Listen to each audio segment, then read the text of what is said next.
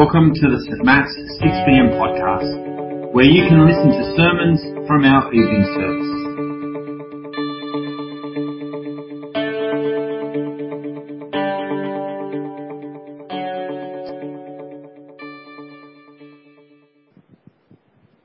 The Old Testament reading tonight is from Genesis chapter 1, starting at verse 26. Then God said, "Let us make mankind in our image, in our likeness, so that they may rule over the fish in the sea and the birds in the sky, over the livestock and all the wild animals, and over all the creatures that move along the ground." So God created mankind in his own image. In the image of God he created them. Male and female he created them. God blessed them and said to them, "Be fruitful and increase in number. Fill the earth and subdue it. Rule over the fish in the sea and the birds in the sky, and over every living creature that moves on the ground." Then God said, "I give you every seed-bearing plant on the face of the whole earth, and every tree that has fruit with seed in it. They will be yours for food. And to all the beasts of the earth, and all the birds in the sky, and all the creatures that move along the ground, everything that has the breath of life in it, I give every green plant for food." And it was so. God saw all that he had made, and it was very good. And there was evening, and there was morning, the sixth day. The New Testament reading is from 1 Timothy, chapter 2, starting at verse 1. "I urge then, first of all, that petitions, prayers, intercession and thanksgiving be made for all people, for kings and for all those in authority, that we may live peaceful and quiet lives in all godliness and holiness. This is good and pleases God our Saviour, who wants all people to be saved and to come to a knowledge of the truth. For there is one God and one mediator between God and mankind, the man Christ Jesus, who gave himself as a ransom for all people. This has now been witnessed to at the proper time, and for this purpose I was appointed a herald and an apostle. I am telling the truth, I am not lying, and a true and faithful teacher of the Gentiles. Therefore, I want the men everywhere to pray, lifting up holy hands without anger or disputing. I also want the women to dress modestly, with decency and propriety, adorning themselves not with elaborate hairstyles, or gold, or pearls, or expensive clothes, but with good deeds, appropriate for women who profess to worship God. A woman should learn in quietness and full submission. I do not permit a woman to teach or to assume authority over a man. She must be quiet.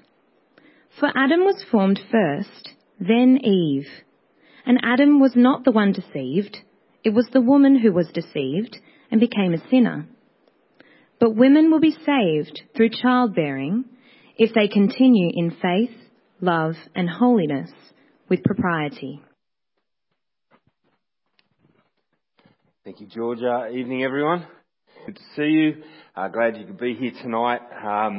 Before I get started on this hard thing to talk about, I want to share with you something that's really easy to talk about.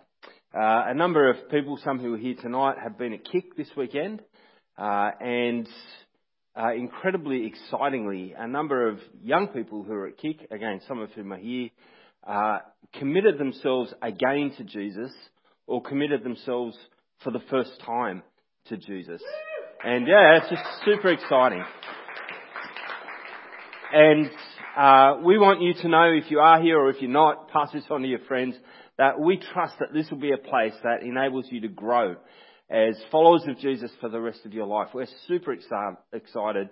My heart was moved when I received news about that. I've shared it with congregations across the day. They've been moved as well. And so we just want you to know we're right with you. We're so excited about what Jesus is doing in your life, and we trust that this will be a really supportive community for you for the rest of your days. So great news, eh? What a thing to start with. Tonight we are looking at this difficult issue of gender roles in the church, men, women and ministry. And it's a hard thing to talk about because over time it has caused much hurt. And over time it's become the subject of much division in churches. And so it's a difficult thing for us to talk about. Yet it has a practical impact on our life together. And so we need to talk about it. What is important, I think, at the end of the day, isn't so much what view you come to as you think about the texts, but that when we come to a view in dealing with issues like this that are disputable, that we show that Christ matters more than the matter in dispute by being biblically and relationally generous as a community. I'm going to unpack that a little bit as we go, but before we do, let me pray. Lord God, we pray that you'll give us humility and grace as we come to your word and as we relate to others on matters that are disputable. May Jesus be glorified in all and through all. Amen. Now, I'm going to cover a whole lot of stuff tonight, and I'm going to skim over the top. We've got a Q&A, so there we might be able to go a bit deeper into a couple of things. But just so you know, my first draft of this message was about twice the length of my final draft. Stuff just had to get cut out. There's so much more to say on this issue. But I want us to start by considering two things that I think are really important before we get to Scripture. And the first one is what's called theological method, how we go about the process of interpreting the Bible. And this is important just to be honest about, I think, so that you know what my method is as I've approached this particular issue. And the first thing I want to say about theological method is that the method that I choose to use prioritises what's called biblical theology. Now that is looking at the unfolding story of God from Genesis through to Revelation and allowing that entire unfolding story to inform any particular verse in the Bible, any particular passage in the Bible, to think about the big picture and then come down to the particular verse. I'm going to use tonight the Fifth Act framework, which I've used before with you on a couple of other issues, which is a biblical theology framework. If you're not familiar with it, you'll see what I mean when we get there. But the second thing is that when it comes to passages like the one that Georgia read to us from 1 Timothy chapter 2, and particularly a couple of verses in that passage, which is 1 Timothy chapter 2 verse 12, is one of the most academically debated verses of all of Scripture. Right, that's what we're talking about tonight. When we come to matters like that and another passage in 1 Corinthians 14, it's important for us to understand that there's this another theological method at work.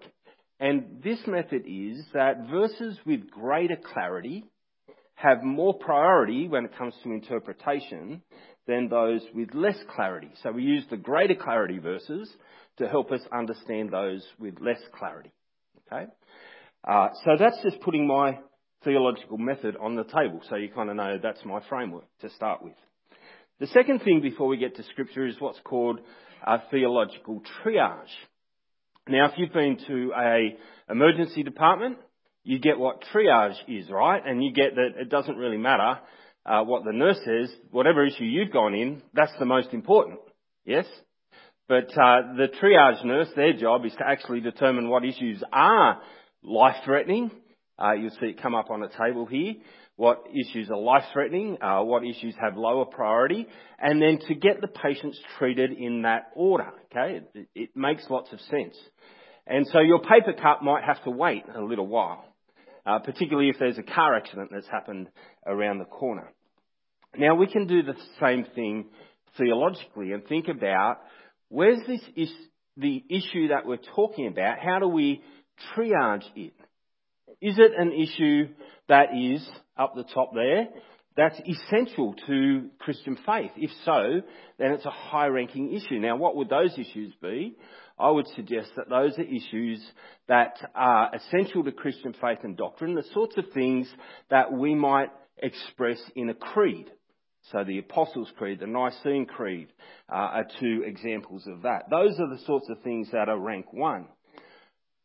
Rank 2 is urgent, things that are critical to our church health and then we go to important and unimportant. This particular issue, I think, triages in rank 2 or rank 3. It's not a rank 1 issue. It's not critical to our faith. It's not essential about how we're saved. It isn't a doctrine like that. Depending on a few things, it's either 2 or 3. That's how I triage it, and I just want to be upfront about that. But the other important thing about triage is that our behaviour needs to match the way things are triaged.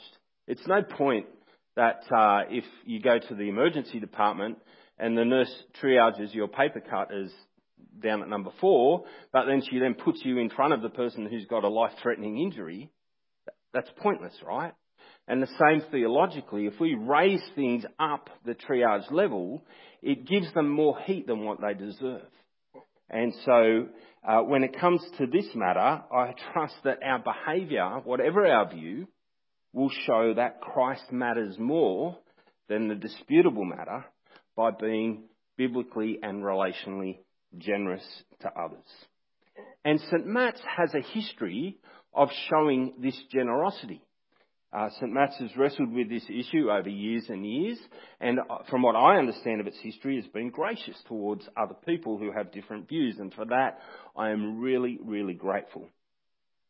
And there's a sense in which, though some might not see this, there's a sense in which our diocese, the Anglican Diocese of Sydney, is also relationally generous on this issue, allowing a variety of viewpoints.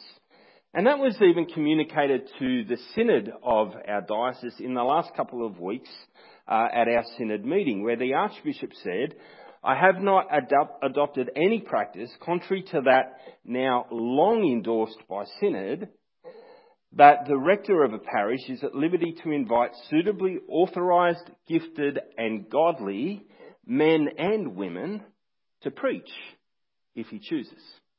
That's the position of our diocese, and it's a generous position, saying it may be that you think that women shouldn't preach, it may be that you think they are, but we can hold both of those in the way that we do our life together.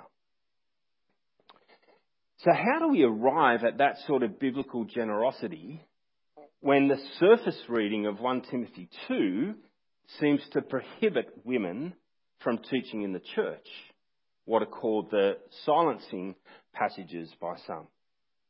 Well, let's go to the 5th Act framework and work our way through and see what we discover. We start with the first act, the act of creation. And we see in the act of creation in Genesis chapter 1, verse 27, that Georgia also read to us tonight, that God creates humans in his own image, male and female.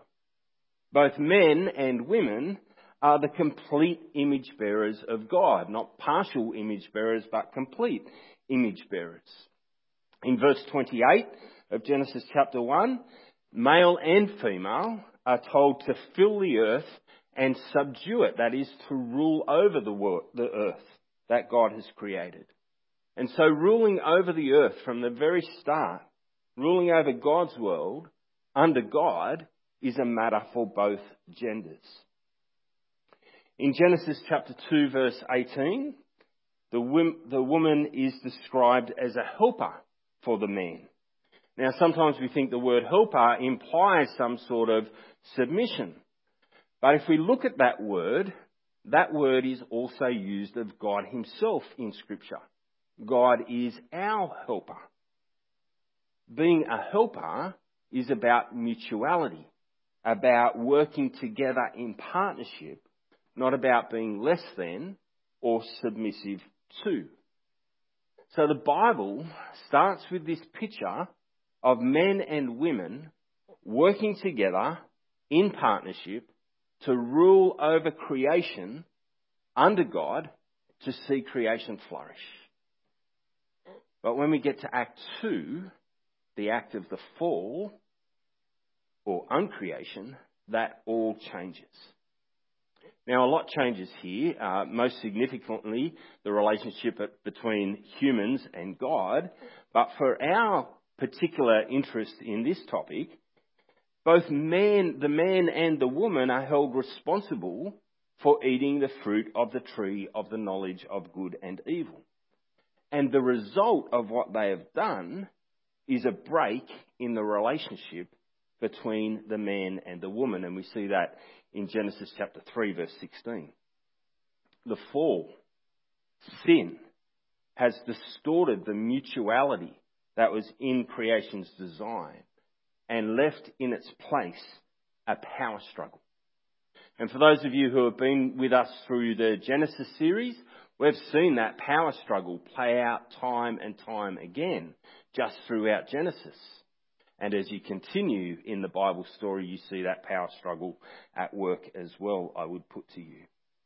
Well, the third act, as I said, I'm skimming over here, is the story of Israel, the rest of the Old Testament, effectively. And in it, we observe men ruling well and men ruling not so well. But it's also not only men that are seen to be the rulers. In Judges chapter 4, we're introduced to Deborah. Deborah is a leader or a judge in her time, ruling over Israel with spiritual authority. And really interestingly, the Bible doesn't condemn her for doing that, nor does it condemn her husband for allowing her to do that. Rather, it honours her. She is an example of a woman in God-appointed leadership, instructing her nation. Well, moving on, the fourth act is the time of Jesus. And we know, fairly common knowledge, that Jesus chooses 12 men as his first and closest disciples. Yet he also constantly treats women in a really countercultural way, lifting up their value. The story of Mary and Martha is one such story that shows this. In it, we see Mary sitting at the feet of Jesus. Now, it's important to understand that this isn't just like when a guest comes into your house and you want to go and listen to them. It's actually so much more than that. For Mary to sit at the feet of Jesus in that culture is for Mary to posture herself as an apprentice of this teacher, Jesus.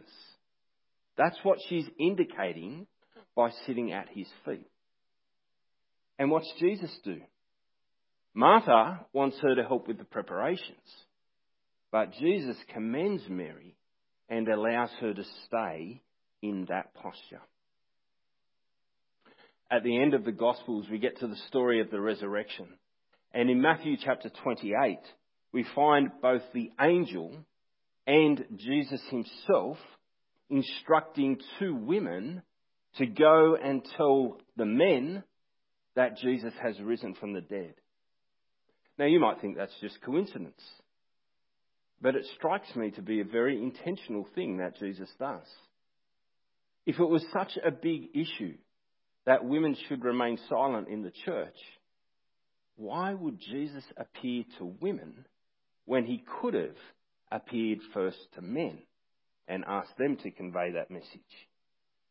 Jesus entrusted the proclamation of his resurrection. The thing that Paul goes on to tell us is the thing that without our whole faith is a waste of time, is futile. He entrusts that message to these two women.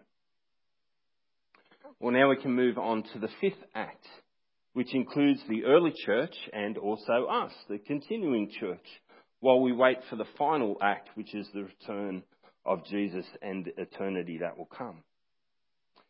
Now, just out of interest for me, because I have a particular theory here, just give me a show of hands if you've ever heard Romans chapter 16 preached on. There's a couple of hands. Right? I have this theory that we don't preach much on Romans 16. I reckon most of you who have been coming to church for a while would have heard a sermon on Romans at some point, or one part of Romans, but not Romans 16. The reason why is because it's a list of greetings, right? And it's just kind of like preaching a genealogy in one sense, like what's in there. But there's actually things there that are really instructive for us, particularly on this particular issue. First of all, in Romans chapter 16, verse 1, you can see there that commends Phoebe, who's a deacon Now, a deacon serves with the overseers in the church. And Phoebe was most likely the deacon that took the message of Romans to Rome on Paul's behalf. Now, not only was she the one responsible for transporting it, but in those days she also would have been the one who read it to the Church of Rome. So think about this great book of Romans, if you are familiar with it. It's read first in the church by this woman named Phoebe. And not only would she have read it, transported it and read it, but if there was any clarification that needed to come on Paul's behalf, she would answer that. She would explain that if there were any points of clarification that were needed. That's Phoebe. A few verses later, in Romans chapter 16, verse 7, we're introduced to Junia. Junia appears to be a female apostle, and an outstanding one at that. Well, what are all these biblical examples for? I think really it just means that needs to inform our thinking when we come to these hard to understand passages in 1 Timothy 2 and 1 Corinthians 14. You can see them on the screen. And again, I want to urge, whatever view you get to, and I'll disclose some of mine in a minute, that we have relational generosity in this. The instruction for women to be silent in 1 Corinthians 14, just to dive into that for a moment, comes 3 chapters after Paul has clearly stated that women in that church are prophesying in public mixed congregations. It's fascinating. Whatever Paul means in 1 Corinthians 14, unless he's lost his mind in the space of 3 chapters, he can't possibly mean that women can never speak in the public environment. Because 3 chapters earlier, he endorsed them prophesying in the public environment. We need to be careful about how we interpret things. When we go to 1 Timothy chapter 2, to say the least, it is complex. I've already said that this passage contains one of the most academically debated verses in Scripture.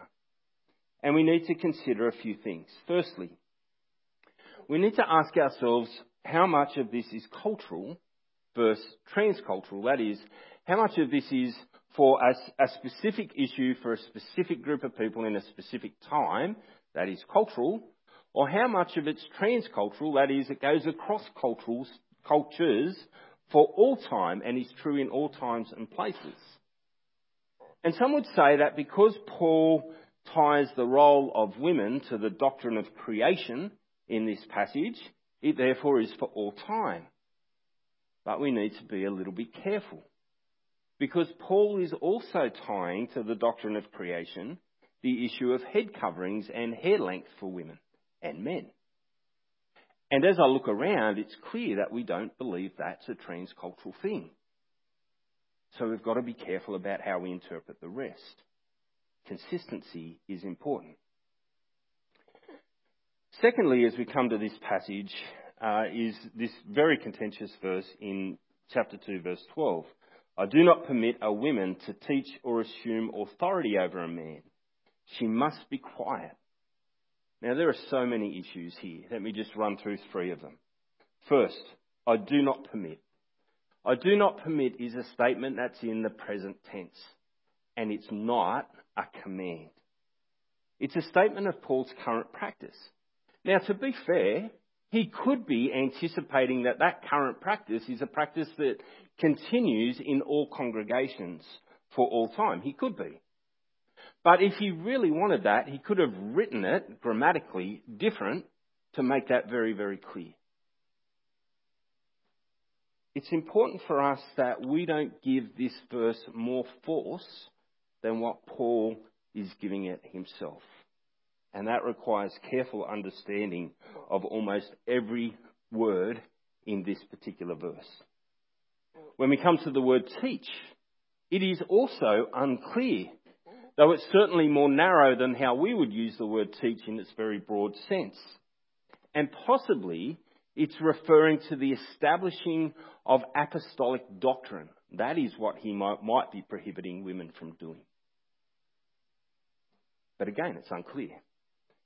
And the third thing that is equally unclear is the phrase assume authority.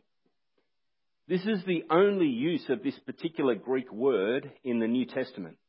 And so it means we have nothing to compare it with, which is one of the ways that we understand what a word means. It's possible that what Paul is prohibiting is women from usurping authority, taking it when it's not given to them, of which he would have also told men not to do if they'd been in the practice of doing that. Alternatively, it could refer to what's known as the authoritative teaching office. Now, what's the authoritative teaching office? It could be that Paul's referring to the apostles who had this incredible task at the beginning of the church to establish doctrine for the church, to put together what we now call the New Testament. It could be that that is the authoritative teaching office. It could be, as the Diocese of Sydney interprets it, that it's the office that belongs to the senior minister in any particular church. So in our church, it's part of my responsibility is to make sure that the doctrines that are taught in here, from here, are true and accurate. And that's part of the responsibility of a senior minister in every environment. Or it could be that it's the responsibility that every man carries, whether in a church environment or in his family. Again, we just don't really know what it is. And so we want to be careful that we don't give more force than what Paul's doing, and that we acknowledge the various interpretations that are able to come from this particular verse.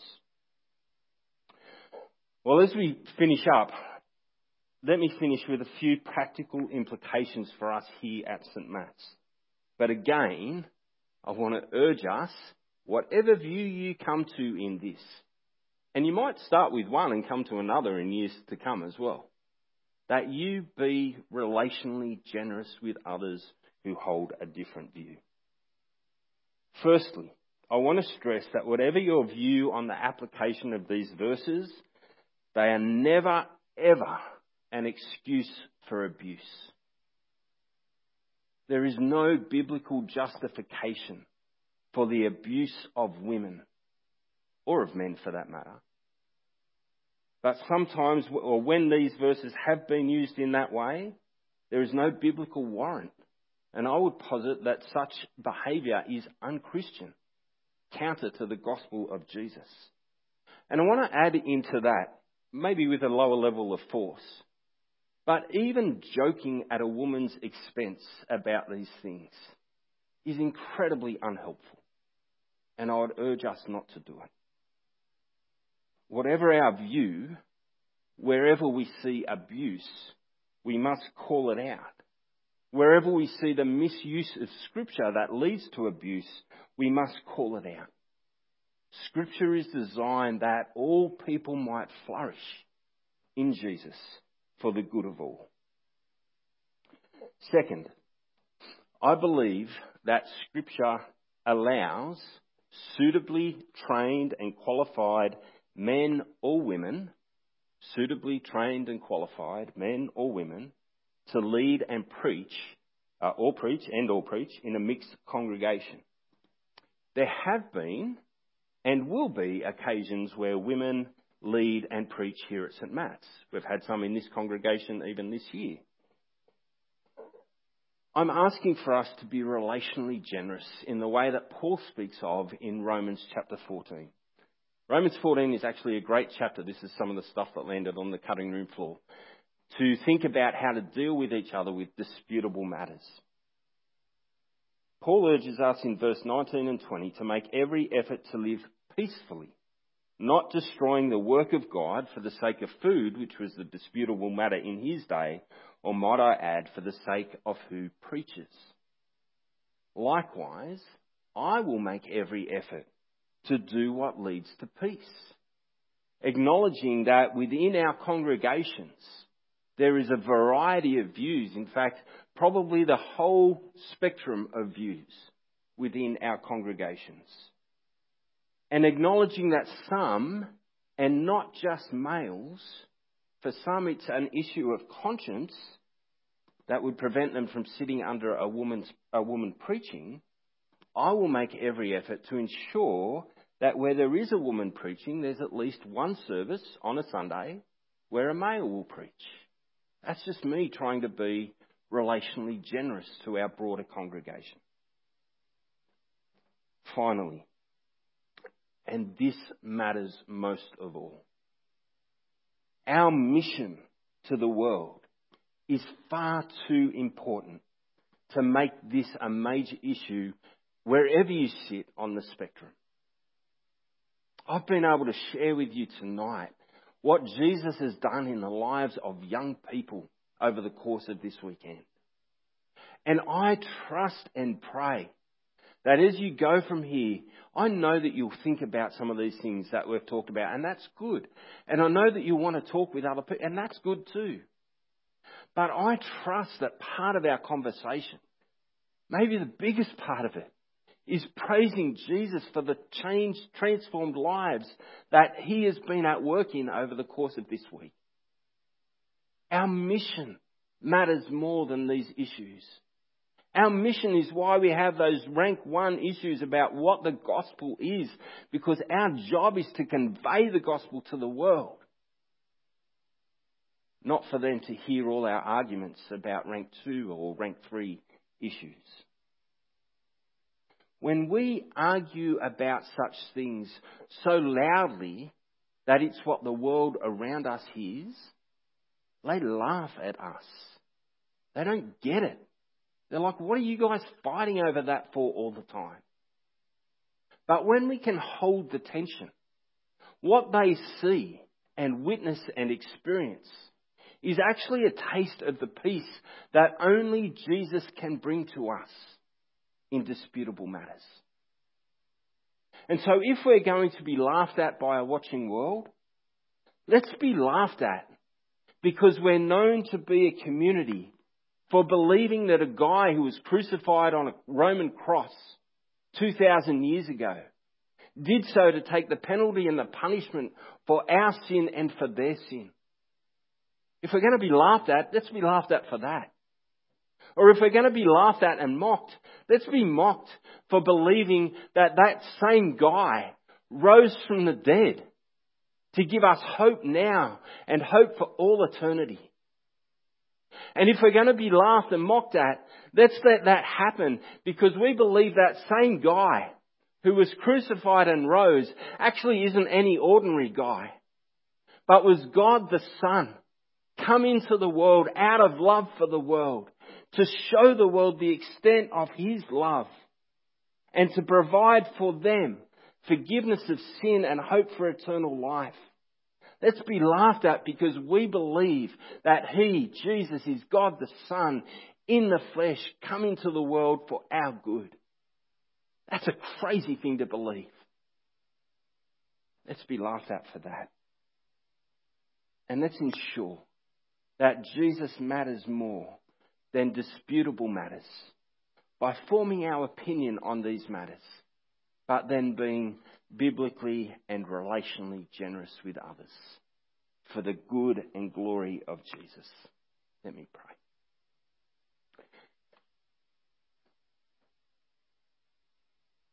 Lord God, we thank you for Jesus.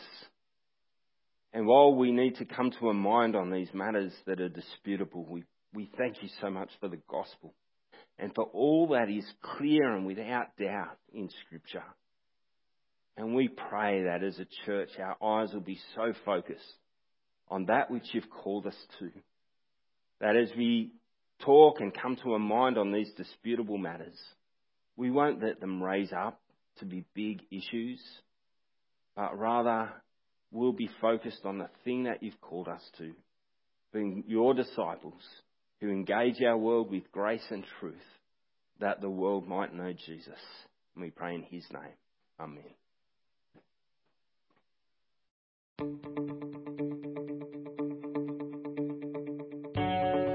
Thanks for listening to this week's sermon. St Matt's West Pennant Hills 6 p.m. congregation is a collection of people who want to be changed by Jesus, to have a deeper connection with God, deeper community with one another, and deeper concern for our world. We'd love you to join us on a Sunday soon. For all the details, check out our website at stmats.org.au, and be sure to subscribe to our podcast so you don't miss a sermon.